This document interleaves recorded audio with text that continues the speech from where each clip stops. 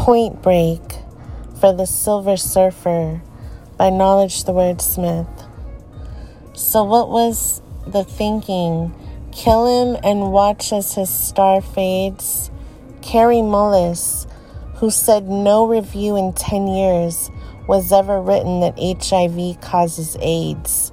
Yeah, he was a star, the inventor of the PCR. It gave him great satisfaction when he came up with the polymerase chain reaction. His name will go down in history. For his invention, he was awarded the Nobel Prize in 1993. It's one of the most widely used techniques in molecular biology. Scientists take a very minute amount of DNA and replicate it until there are many copies. He was irate that it was used for the AIDS disease. Knowledge the Wordsmith, going to talk about how Carrie challenged the AIDS myth. Let's get straight to the issue. One of the PCR's first uses was to analyze human tissue. Looking for the presence of HIV, his machine used to clear up the mystery. PCR is commonly used in research labs. Carrie was killed because he would have had a lot to say about COVID jabs. Now we have governments acting despotic. Carrie said AIDS researchers were getting neurotic.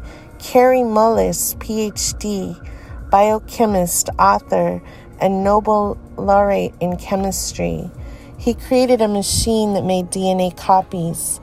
He found out that there were no papers that provided any scientific justification that HIV causes a disease. For some, that may be horrific, so I'll be specific. Articles stating this, page 11, Fail 94, Yale Scientific. He asked questions, but he didn't get very far.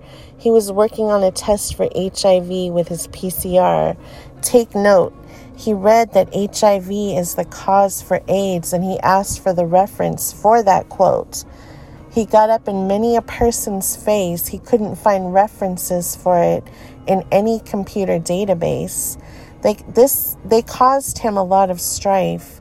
He knew something was fishy because getting credit for a discovery that was the most important thing in a scientist's life.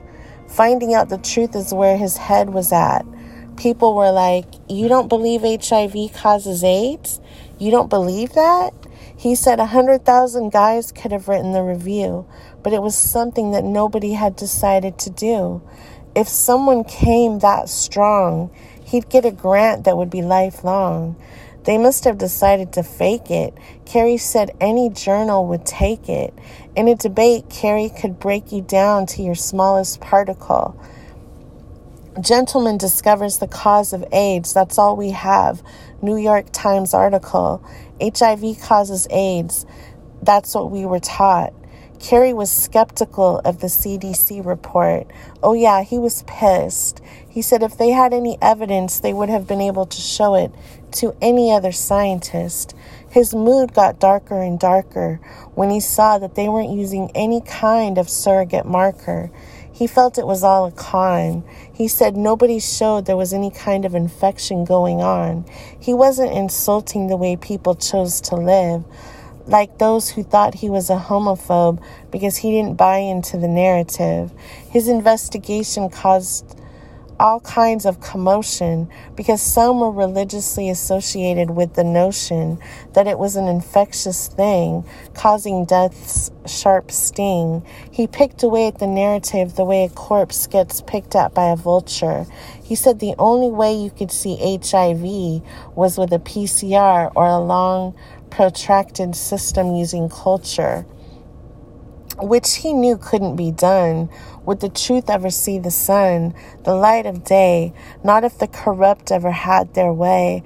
Was there a deadly AIDS disease in the early 1980s? He said the number of cases went up exponentially because the number of tests increased for HIV. How many doctors knew about HIV in 1983? Were deceivers talking jive? How many people knew about it in 1985? 500. In 1986, 46,000, so a whole lot more. Money for funding was coming in like never before. An epidemic that gripped the whole world with fear. Scaremongers making more money off it every year. There was a narrative to which many were committed, but offering no proof that it was sexually transmitted. The funding for AIDS increased every year. Scientists considered the final arbiters of what is good or bad for the planet, but they didn't have the slightest idea. Believed in because they take notes while wearing lab coats. Here's the scoop. Carrie said, there is a need in humanity for some kind of religion, something that makes them part of a larger group. A successful lie the CDC can rig, knowing people want to be part of something good, something big, weaving a spell on the public like some kind of hex. Scientists vowing not to have Carrie at a meeting because he said it might not be that bad to have sex. He knew they were talking shit because he didn't see any evidence for it.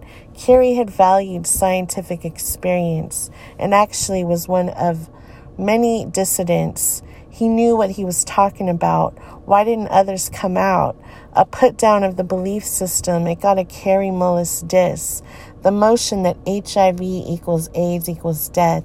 Hypothesis, he was convinced that Anthony Fauci was a liar. Dr. Peter Duesberg went against Fauci, so ended up in the line of fire. AIDS made the world more fearful. Carrie said Duesberg was brilliant and very careful. He went against what was being taught. Carrie said Duesberg never spoke anything he couldn't support.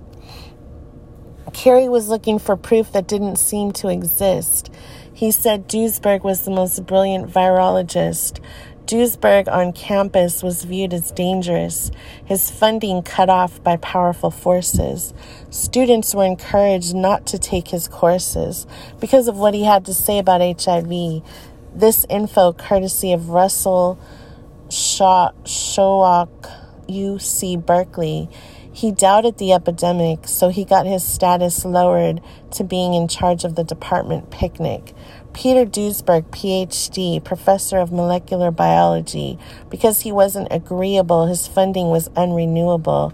By his colleagues, he was hated, so he was excommunicated. In the narrative, he saw a flaw.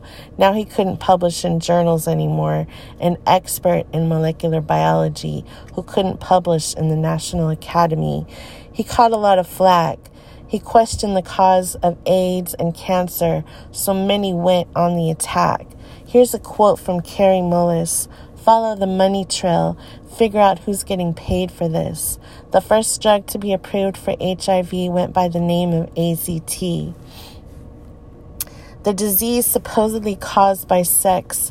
AZT originally supposed to sort out cancer, but it had too many side effects. Duesberg said that AZT was based on chemotherapy. Did he catch them in a lie? He said the premise of chemo is hopefully the cancer dies before you die. Was Carrie Mullis coming legit when he said the way to get rid of AIDS was to stop funding it? He saw the flaw. He said if somebody tried to get a grant for AIDS research, simply say, we don't do it anymore. What Carrie said and did was an act of defiance. He said there are no old wise men at the top of science. He held this truth to be self-evident. There are no old wise scientists stopping us from doing something ignorant.